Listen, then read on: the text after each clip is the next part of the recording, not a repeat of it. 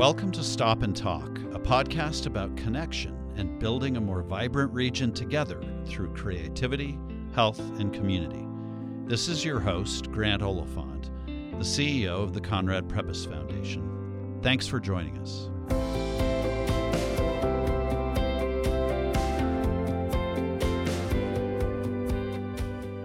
On this episode of Stop and Talk, we welcome Cara Dessert, CEO of the San Diego LGBT Community Center.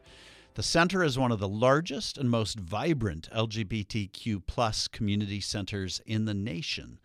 Cara has devoted her career to advancing social justice with a special focus on the LGBTQ community.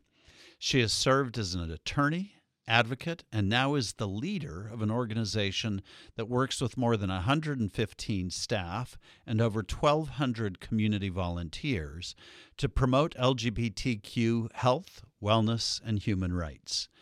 Most recently, Cara led the center in expanding its housing services to include the first shelter in San Diego County for LGBTQ youth.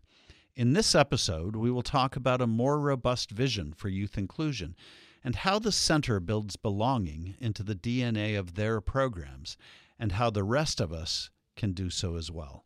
I hope you enjoy the conversation.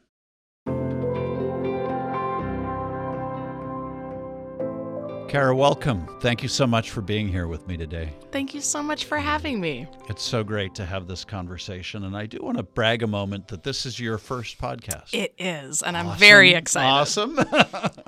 So I'm delighted that we get to be your first. Listen, I want to just dive into the work you're doing, and then we'll go back and talk a little bit more about your story. But I want to talk about the center, which is one of the largest LGBTQ centers in the country. And let's just dive into what has you excited at the moment. What are the issues that you're focusing on? Yeah, one of the things that I'm most excited about is that we know that LGBTQ youth are twice as likely to experience homelessness. And so we need more services here in San Diego with our housing crisis for all youth, but we also need LGBTQ specific interventions into this crisis. And the center's been working for years. We started with a 4-bed small shelter. We had an advocacy campaign with the city of San Diego to ask for $1.5 million in funding to start the first major LGBTQ youth shelter and wellness center. We won that fight. We're at an interim site that's about 25 beds, and it will be 45 beds by the new year. And I am so excited about this program and its ability to change the lives of LGBTQ youth who are experiencing homelessness in San Diego. Yeah. I have heard from so many people about your passion for the work, and you just illustrated why people talk about you the way that they do.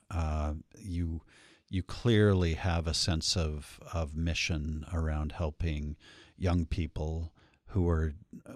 Tell us a little bit about why this is such an extraordinary phenomenon in the LGBTQ community. I think the center is a special place. It's our mission to find a place where everybody belongs, where people feel valued, and where you can come for help, where you can come regain hope, and where you can also find your community.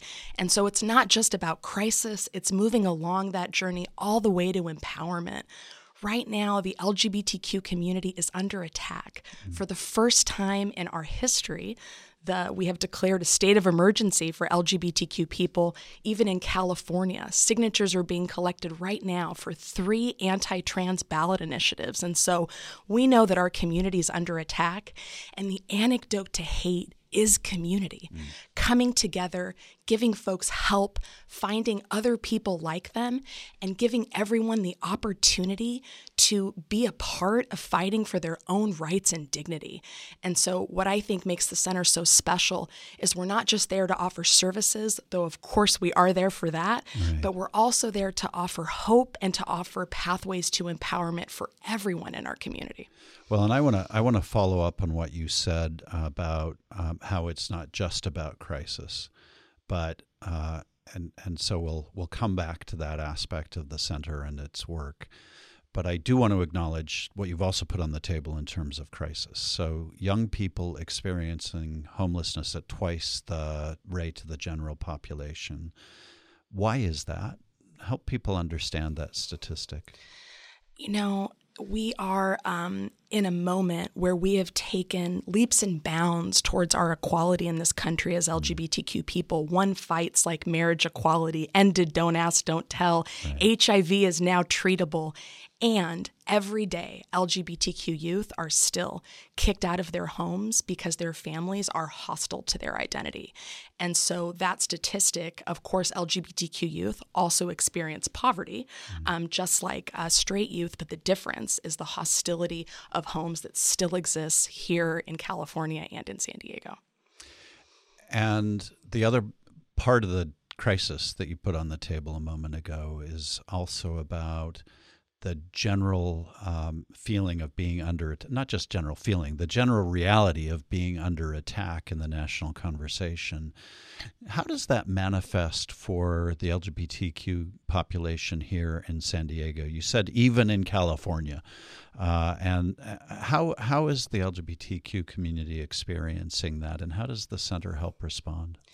I think it's a misperception that California is, this perfect place for LGBTQ people, though certainly we have some of the most robust laws protecting our community. California is a big place, and in a lot of the regions of California are vehemently anti-LGBTQ. And so studies show that when youth see attacks against the LGBTQ community locally in their state or at other places in the country like Texas or Florida, it has a negative impact on their mental health. Here in San Diego, for youth that seriously consider suicide, that's about 11%. It is 40% for LGBTQ youth. And so let's just stop. I'm sorry, but I've got to interrupt you and acknowledge that distinction. So for the general population, youth ideating around suicide, 11%. For LGBTQ, 40%. And that's a San Diego specific and heartbreaking statistic. And so what are we doing to respond? The center has 2 youth centers that have different nights for different age groups from 10 to ages 24. We have one in Hillcrest and we have one in Chula Vista. So these youth centers are a safe place for youth to go, find support with other youth like them, but also get access to real mental health services through the center. We know that our youth are in a mental health crisis, especially LGBTQ youth, and we have to be there with a series of interventions that provide peer support, that provide support to their families who are on a journey to accept their kids, that we support schools that are trying to do the right thing by LGBTQ youth, and that we have an array of services to help support youth who are struggling with their mental health. So we have leapt so far into the conversation so quickly because there's so much to talk about here, and we'll come back to it. But I do want to back up for a moment, and for folks who may be new to these issues or are still learning, let's start at the basics and talk for a moment just about what LGBTQ is so that they understand the community that we're talking about, the alphabet, which maybe in today's society we take for granted, but maybe we shouldn't. So can you just say a little bit about the population you serve? And then I'd love to hear how San Diego came to have one of the largest such centers in the country. We represent the LGBTQ plus community, and that means lesbian, gay, bisexual, transgender, queer, non-binary, HIV, and immigrant communities, and it means all of our families, given and chosen. So that's who we mean when we say our San Diego LGBTQ plus community. Great. And it was actually surprising to me to learn that San Diego had a resource like the center that was I would fully have expected there to be a robust set of services, but not to have one of the largest centers dedicated to this population in the country. Why do we have it here in San Diego? It's kind of an amazing story. 51 years ago, LA started the first LGBT Community Center. And there were about a group of 12 people here in San Diego who were also a part of the LGBT community who said, we got to go up and see what this is about.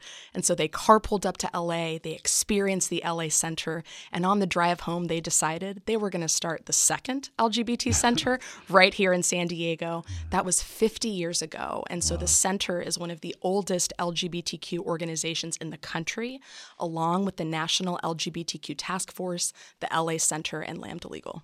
So really a special history, but we're one of the oldest and largest LGBTQ centers in the country, but there's also something unique about the center that isn't so positive. Most other major cities have a ton of LGBTQ and HIV organizations. The center is the main service provider for LGBTQ people in San Diego. So we keep growing to meet the extraordinary need of our community. But we're the only major service provider for a population in San Diego County that is at least 270,000 people. It's an extraordinary part of the fabric of the San Diego community, and yet it sounds from an organizational standpoint that you sometimes feel lonely in terms of having colleagues and peers. Is that right? Yes, and I think the need is overwhelming. There are a whole host of pretty amazing grassroots LGBTQ organizations. There's a small center in Oceanside, and we have San Diego Pride. But in terms of being a large-scale service provider, we're it. And the need is really incredible, particularly when it comes to youth, seniors, and really trying to have an intervention into San Diego's housing crisis. And I want to come back to young people now that we've covered some of the basics, but I should start with a younger you and talk a little bit about your journey to coming into this role and how you came to head the center. 6 months before I came out as queer in rural El Centro, California, Matthew Shepard's life was taken. And those images of him haunted me, and I was convinced that I would have the same fate. And so there was Matthew Shepard, just so that our listeners remember, was a young man who was murdered in a particularly gruesome fashion in Wyoming, and while on a visit there, not from there, and became a national symbol for violence against the LGBTQ community at that time. So it was in the context of this 6 months before you came out that happened, and yet you came out. And yet I did. There seemed to be no other option than for me to be who I was, and there was also maybe a freedom to feeling like it would happen to me too, so might as well be who I was. So I came out swinging at 16 in El Centro, and I immediately started a Project Pride, an LGBT support group at my high school. At 16? At 16. And I started, You might have been an organizer by birth. I was an organizer early on, and having the opportunity to connect with other people, share our stories, and build community and belonging in such a hostile environment, I decided then that some way, somehow, I didn't know what the job title would be, but I would do this work for the rest of my life. And Cara, how was it coming out in El Centro? 16 is a scary age to begin with. The community was not one that you would expect to be welcoming to you, and you clearly didn't feel like you belonged. But how did the community receive you? It was a really difficult journey to come out at that time in that place. But for so many LGBTQ people, our stories are mixed. We have stories where we experience hostility to who we are and pain and hatred, and yet there's always a group of people who found us. And for me, that was my basketball team. I came out to my basketball team the night before a big tournament. And we were all sort of sitting in the hotel room, and I told them, and I had a girlfriend at the time, and I told them about her. And so for me, coming out was also about falling in love. And I think that's a really joyful and incredibly empowering way to discover who you are through falling in love. And when I told them, they were so accepting. They had a lot of questions and they didn't have all the right language. But I'll tell you one thing. The next day at our game, I played the best game of basketball I've played in my whole life because my team was with me. And so they insulated me with their ongoing support, the entire team through that time. And so I think it's a story about the power of community and the power that belonging can have to give you resilience in adversity. I love that story. And I think about you as a young person swimming in a sea that you feared was hostile and finding your own small group that managed to protect you and be with you just by accepting you, which is so often how we get on in life, right, in general. So you go from this 16-year-old organizer and decide to become an attorney and to go into this work. But what brought you to the center in particular? I mean, it almost does feel destined, but we probably should talk about it a little more than that. Well, I got to San Diego by getting accepted to UC San Diego. Yeah. And so as soon as I got there, I started organizing. And I started organizing at the intersections of my own identity. I was organizing with MECHA. I was organizing with the LGBT group. I was organizing for women's rights. And I did my first Justice for Janitors campaign at that time, too. And so I was learning so much about organizing in different communities. I decided I'm going to do this work forever. And so, there aren't that many jobs for paid organizers out of college. And so I was very lucky to be Planned Parenthood's grassroots organizer. I learned so much about statewide organizing. And it's just, one of the most powerful Planned Parenthoods in the country is here in San Diego. Phenomenal organization. I learned so much. And then I went to work at the Centro as their organizer. And around that time, marriage equality really started to hit. And so I knew I wanted to go to law school, and I postponed that journey when I was asked to run the No on 8 campaign. The No on 8 campaign for marriage equality is still one of the largest ballot initiative campaigns in United States history. It was $42 million on each side. We lost 52-48, and I went to law school the next year with a broken heart. But I experienced in San Diego the thousands of volunteers who came to fight for their own rights and dignity, and the allies who came and said, this is wrong. This is a civil right.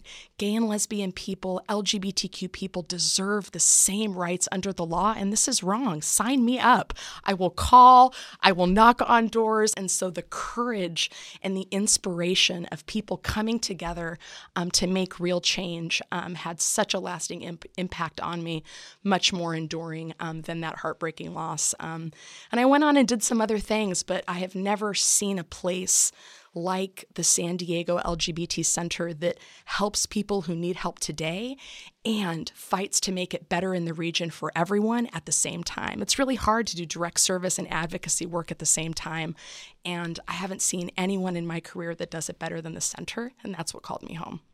I was going to ask you what gives you joy in this work, because what you're radiating, and hopefully it comes across on audio, what you're radiating as you talk about the work of the center is this joy about the work you do. What is it that gives you satisfaction in the work? I believe with my whole heart that every single person in our community deserves to be valued, deserves to get help when they need it, and deserves a place where they can regain hope. This is how belonging is also a movement for change, for equity, for love, and for justice. And I see through everything the center does on a daily basis that work being done. Every day people come to the center because they're on a journey. They're coming out. We have seen people in their 60s come to the men's coming out group for the first time. Seriously? Absolutely. Wow. Every week. We have seen parents who are on a journey to accept their transgender child, and they joined the Mi Familia group, which is a group of Latino and Latina and Latinx parents who are on a journey to accept their youth. We see people, youth coming out. Everyone's on a journey, and the center gets to be there at this time when someone is learning to love and accept who they are, and they're also learning the power of community, what it means to experience other people like you for the first time, and to truly know that you are not alone. No, I as I hear you talk so effectively about concepts of belonging and the type of society where people are allowed to be who they are and accepted for who they are, is not how it feels at the moment. And, as I listen to you talk about that, I feel this sense of pain in myself just thinking about what many people in your community are experiencing, which brings us back to the crisis. And I think we have to round out our conversation about that, because so much of the narrative of the country at the moment is one of vilification of various types of people, and the LGBTQ community seems to be suddenly in that target frame in a way that maybe some of us didn't expect to see again after the passage of the Marriage Equality Act. And we're suddenly back in a place where you mentioning Matthew Shepard is jarring, because it feels like, yeah, this can happen again. We know some of it is politics, but what do you think is happening in the country that is driving the othering that is the opposite side of belonging? There's this concept of blowback, that when you take a big step forward as a community, and certainly marriage equality and the fall of Don't Ask, Don't Tell were those huge steps, there's a group of people who got together and organized and ran focus groups to say, how can we push back against LGBTQ equality? And what they learned is that transgender people, non-binary people, and particularly transgender youth were the easiest messages to hurt further progress for the LGBTQ community. So it's not at all accidental that marriage equality happened. We take these huge leaps forward, and there's an organized, concerted, intentional, and well-funded effort to roll back LGBTQ rights, and specifically to target transgender people, their dignity, their health, in a way that defines so many people in our community as fundamentally less than human. That's what's happening, and it's heartbreaking, and it's tragic, and it's wrong, and we need to fight back against that narrative, and we need to fight for the dignity of every single person. And you said, and I thought this was fascinating and such an important point that maybe adults forget, but you said that when young LGBTQ people see or hear about an attack against a trans youth or a political rally where trans youth are being targeted, even if they're not trans, they feel that themselves. Can you explain that dynamic? Yeah, studies have shown that when there are attacks against LGBTQ people, kind of no matter where they're happening in the country, youth receive these messages on social media, and it has an instantaneously negative effect on their mental health. Our LGBTQ youth are vulnerable in a number of ways: their mental health, their housing status. Our youth deserve safety, support, and acceptance at home, in community, and at school. And it's just not always true that all three of those line up for our youth. And so there's a vulnerability, and all the attacks that are happening are penetrating the social media of LGBTQ youth and negatively affecting their mental health, which is really heartbreaking. And so we are seeing more and more youth who are coming to our youth centers. In the last year, we have served twice as many youth through our youth centers, because youth are coming to experience support and to experience empowerment through community with other youth like them because of what's happening externally. Are there any stories of these youth that particularly inspire you? Oh my goodness, every day. Every day. I'll tell you one of my favorite stories. There were two youth. We opened the South Bay Youth Center, the first brick and mortar LGBT organization in all of South County, almost 5 years ago in February. And there were these two youth who came right when the youth center first opened, our first year in 2019. They were from different schools, but ended up coming together for a support group on the same night. And they became friends, and they were on a journey to accept themselves and to learn more about themselves. They became good friends, kind of supported each other through many of the challenges they had encountered at home and at school, and they got married. Is that right? They fell in love. We do a lot of education around healthy relationships and healthy communication for our youth. They fell in love in their early 20s. They're about 24 now, and they just got married.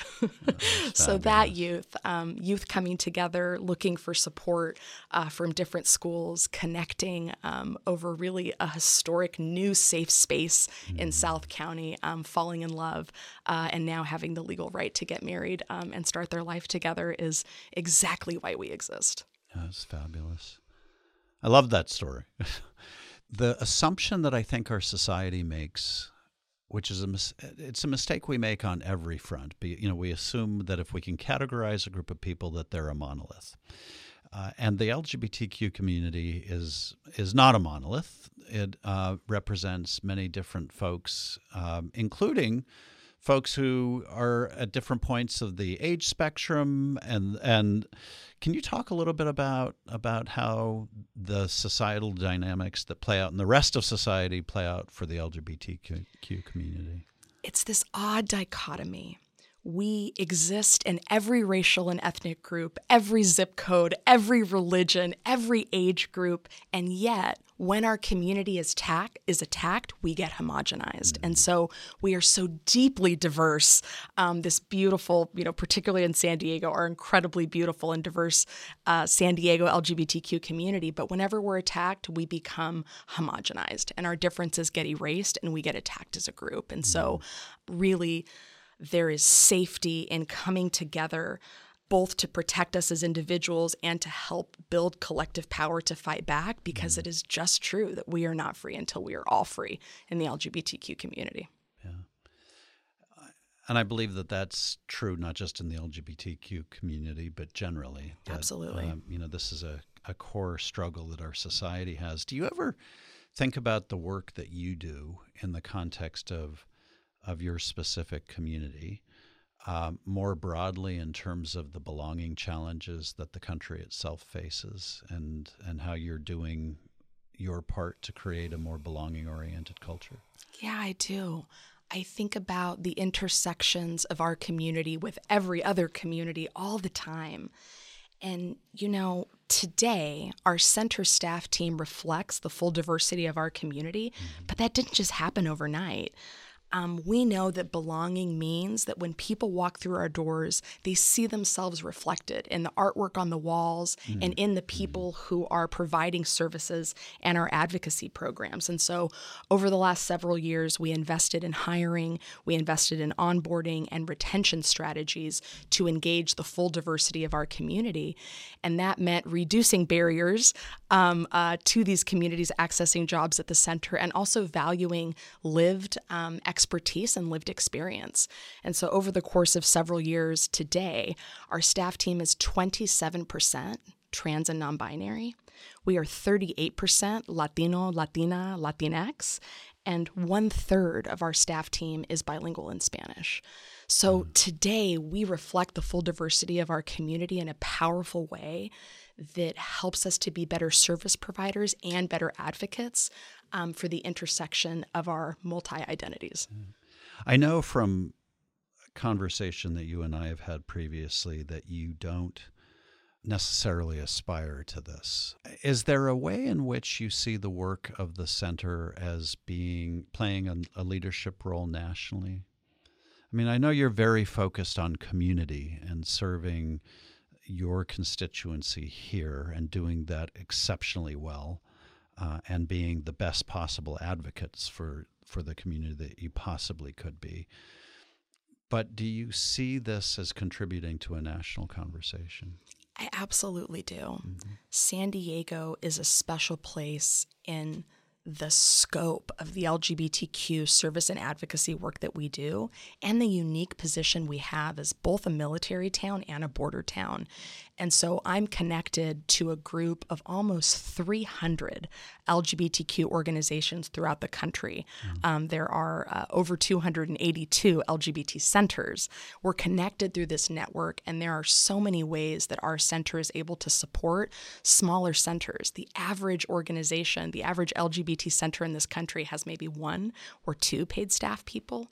And so our procedures, our process, how we built programs, how we think about how to grow to meet the urgent and emergent needs of our community, and how to have a place for community to have a leadership role in new programs, how we do data collection, how we do feedback. We did a strategic plan a few years ago, and we had 2,000 of our community members participate in focus groups, in town halls, and in surveys to help inform what they wanted from the center.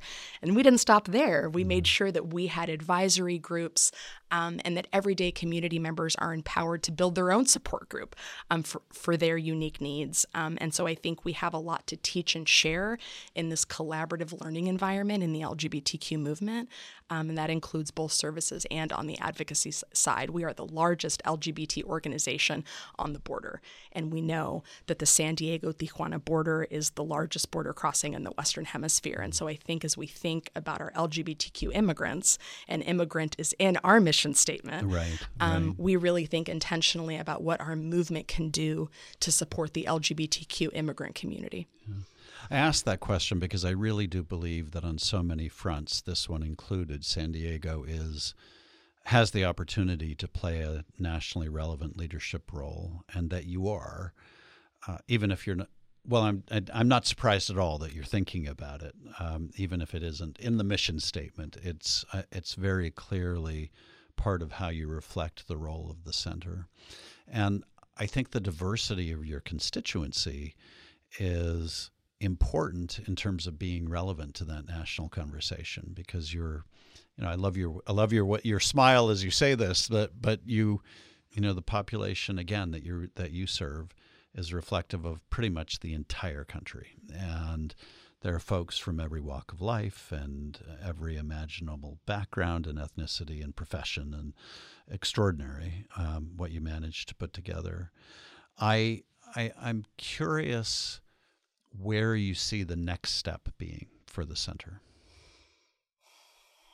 I dream of having a state-of-the-art, large LGBTQ community center, much bigger than our facility now. We talk about belonging and how important it is for everyone to have belonging, but particularly for those who have experienced life on the margins.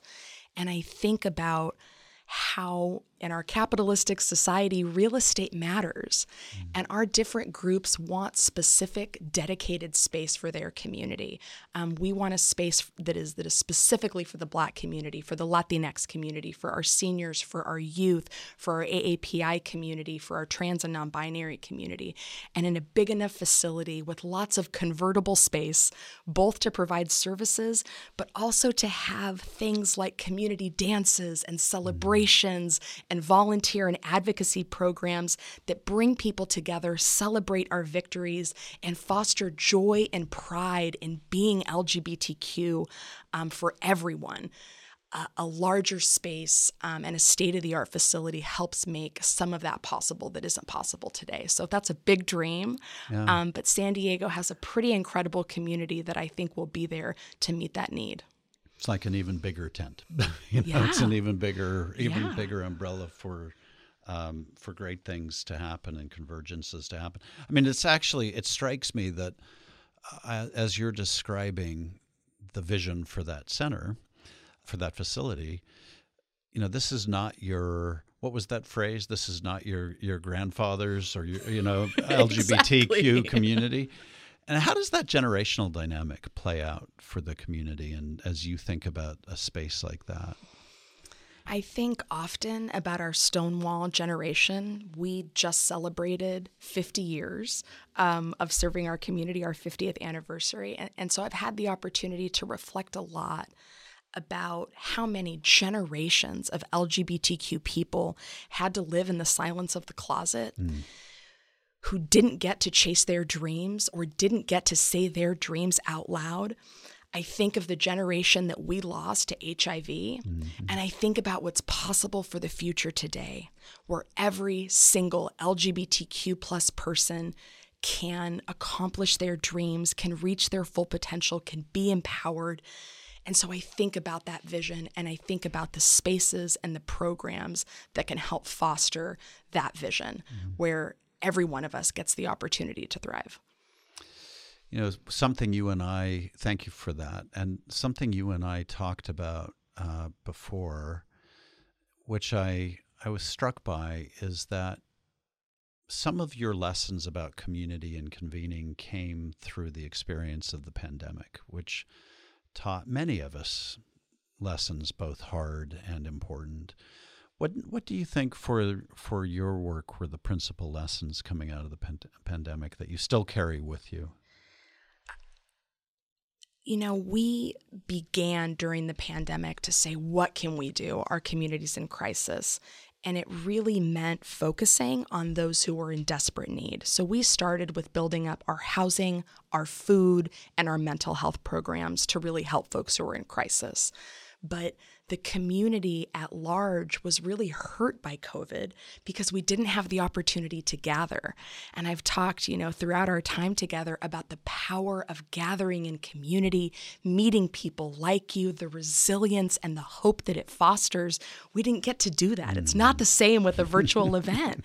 And so finally, when we could open our doors again, we had remodeled our entire first floor to be more welcoming, to have a giant welcome desk, to have paid staff whose job it is to welcome you into the center and get you where you need to go, to have art that reflects the full diversity of our community, art done by LGBTQ, mainly artists of color, and really having the opportunity to say, we've grown our critical programs, housing, food, mental health, but we need to invest in growing the programs where all community members can access and thrive and be empowered. Dances, community celebrations, bringing back our volunteer and advocacy programs and special events that let us celebrate our victory and really foster that sense of pride, of belonging, and of hope in who we are.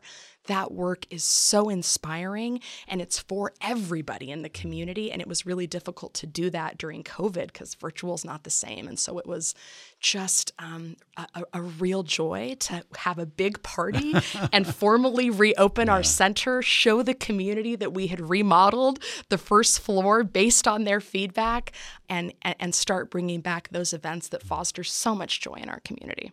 I love that. And in a way, it's a very sophisticated updating of what you experienced on that basketball team, right? I mean, that moment of coming together and acceptance and being allowed to be who you are, and then to add the element of being in community and with other folks who are experiencing the same thing.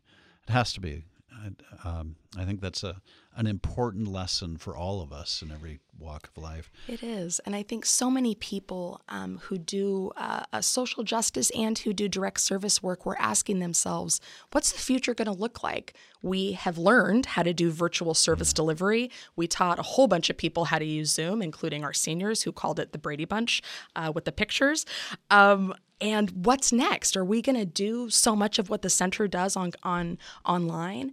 And of course, we surveyed our community, and no, there is a space for virtual support groups, and we do some of that, especially for folks who aren't able to access transportation or that's a burden. So it's an option, but more than 75% of our people still want to come in person to the center to experience community. And so I think that's also one of the things that we learned during COVID is virtual is a fantastic option, and we want to have it for accessibility, but nothing replaces the power of community in person. Yeah, I really, I know Zoom has its uses, and we use that as shorthand for all our various forms of video conferencing. But you can't Zoom your way to great community. You just and I think what you're describing is why it matters to be able to have a place where people can gather and have not only the space but the community that gathers there. What do the rest of us need to know or do that would support your mission and help make the work of the center easier?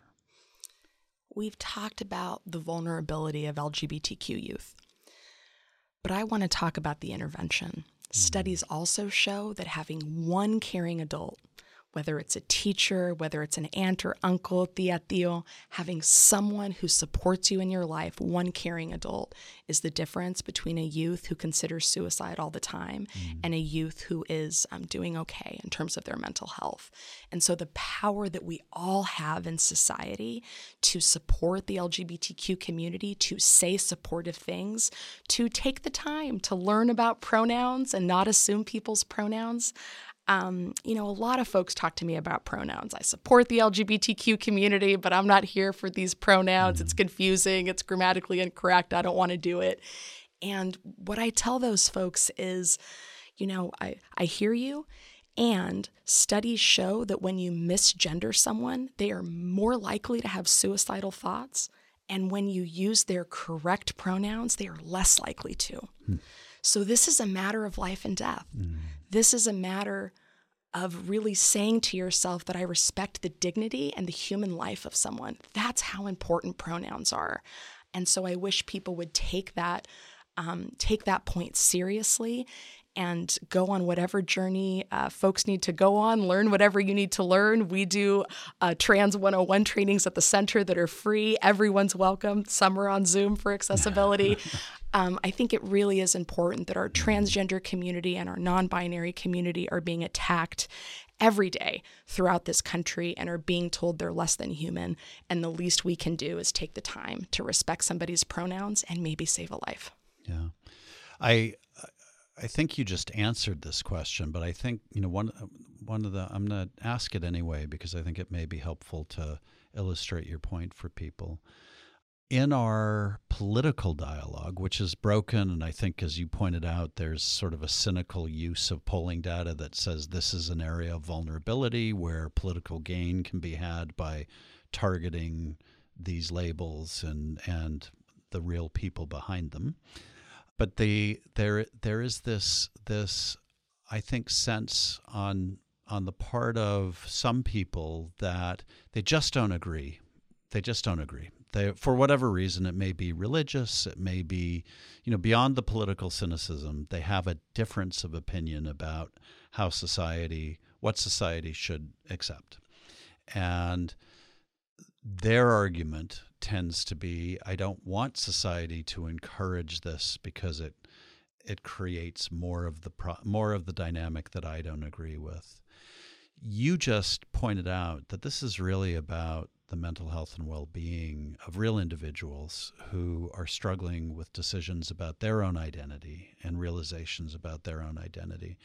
But how do you talk to people who just don't have room in their worldview for the LGBTQ community, especially as it manifests now in this environment?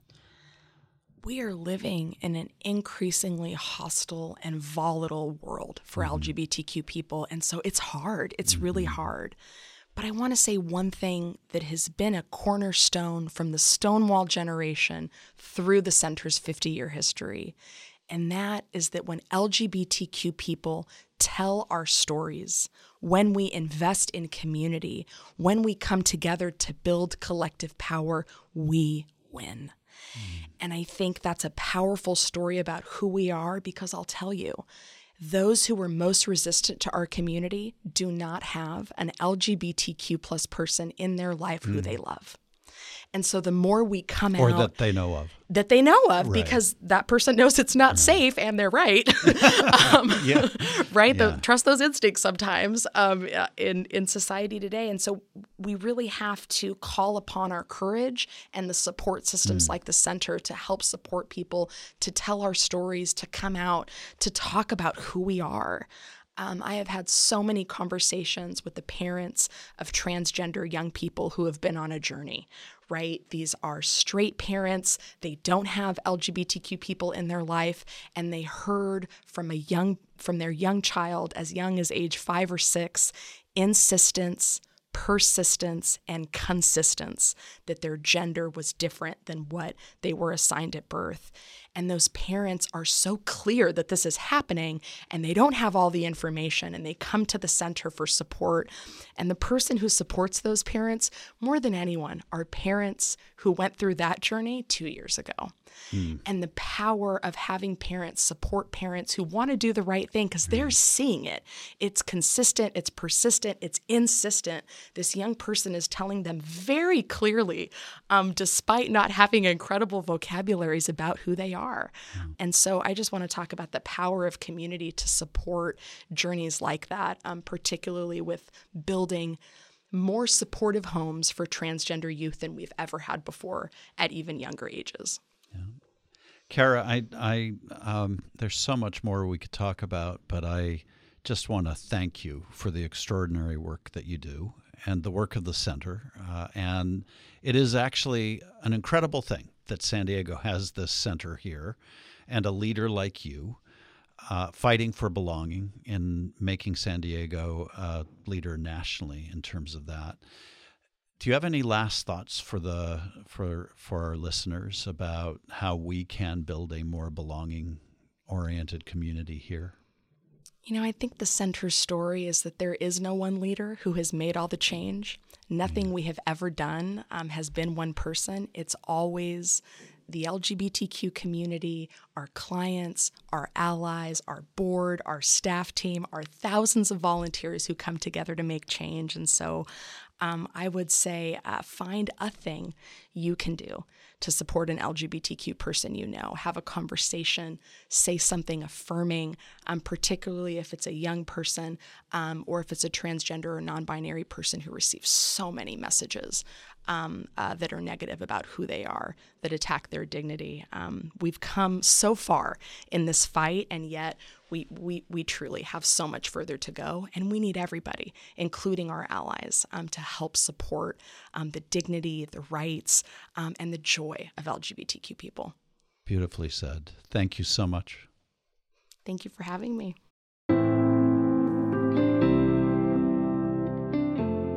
I'm so grateful Cara came by to stop and talk about youth inclusion and LGBTQ inclusion in our region.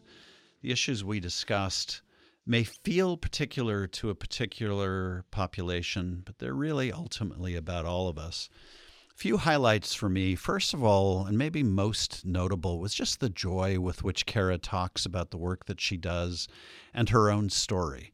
I was struck by her sharing the news of what it was like to come out at the age of 16 in the wake of the Matthew Shepard murder, and to think about how a 16-year-old thought that the same fate was going to be awaiting her. And yet she came out anyway, and she found acceptance in a community of friends who decided to learn from her and grow from the experience. And I think that story of coming together in community just resonated throughout her discussion with me, including her reflections about what the center itself learned during its experience of and following the pandemic.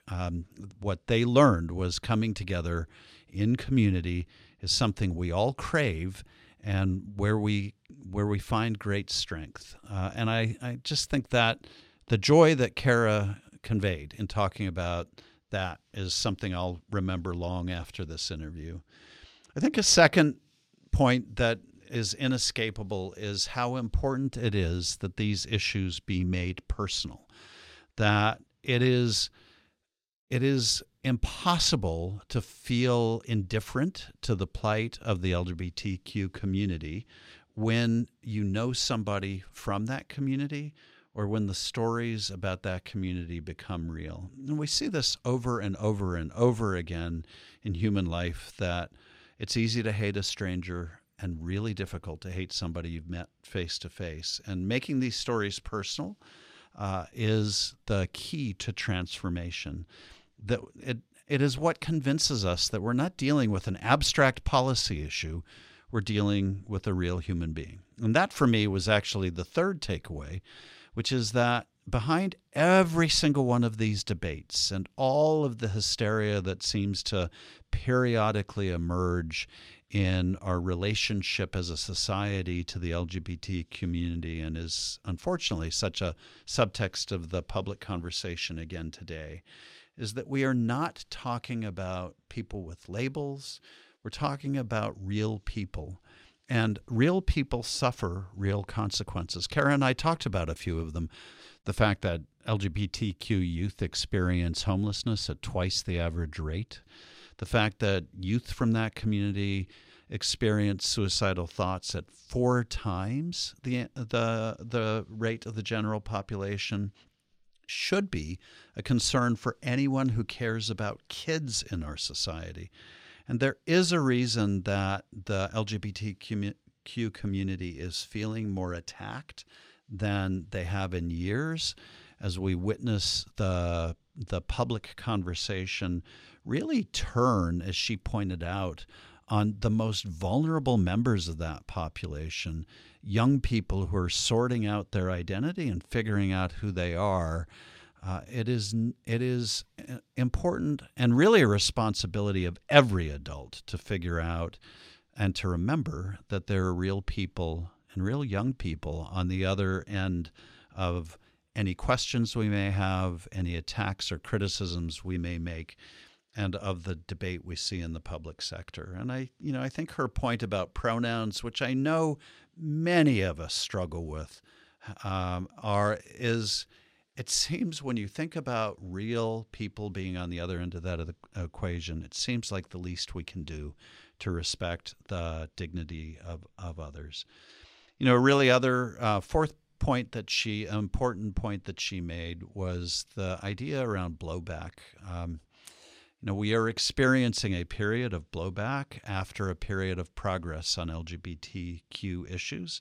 And to some extent, this is normal. But it is also incredibly dangerous because it provides cover for certain types of viciousness to find its way back into the public dialogue and into public action. When Matthew Shepard's name was invoked, it was jarring for me because I realized that, yes, this is on the table again, that we can see attacks on the LGBT community and maybe not even talk about it in the way that we did back then. Because as Cara pointed out to me in another conversation, when we think about the trans community experiencing a rate of about 1 death a week in the United States, a senseless murder, often a person of color, it's because there is a permission that is being granted around that kind of attack. And it comes from blowback, which is normal in a social sense and very dangerous if we don't counter it in each of our individual ways.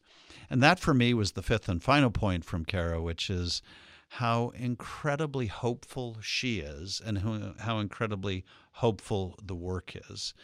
Over and over again, she talked about the type of society I think we all want to belong to, which is a society where you are free to be who you are and you are accepted for that in the same way that Cara was by that basketball team, but by everyone around you, that you are not judged for being perceived as other or different, but that you are embraced for being the full and distinct human being that you are. I think we're lucky to have an entity like the Center in San Diego doing that work, and a leader like Cara Dessert doing that work. But really the leadership is something that we all have to share in. And she generously shared the notion of leadership with the rest of the community. I hope that we will accept that charge from her, that we all have to do this work together to create a society where everyone belongs. Thanks for listening.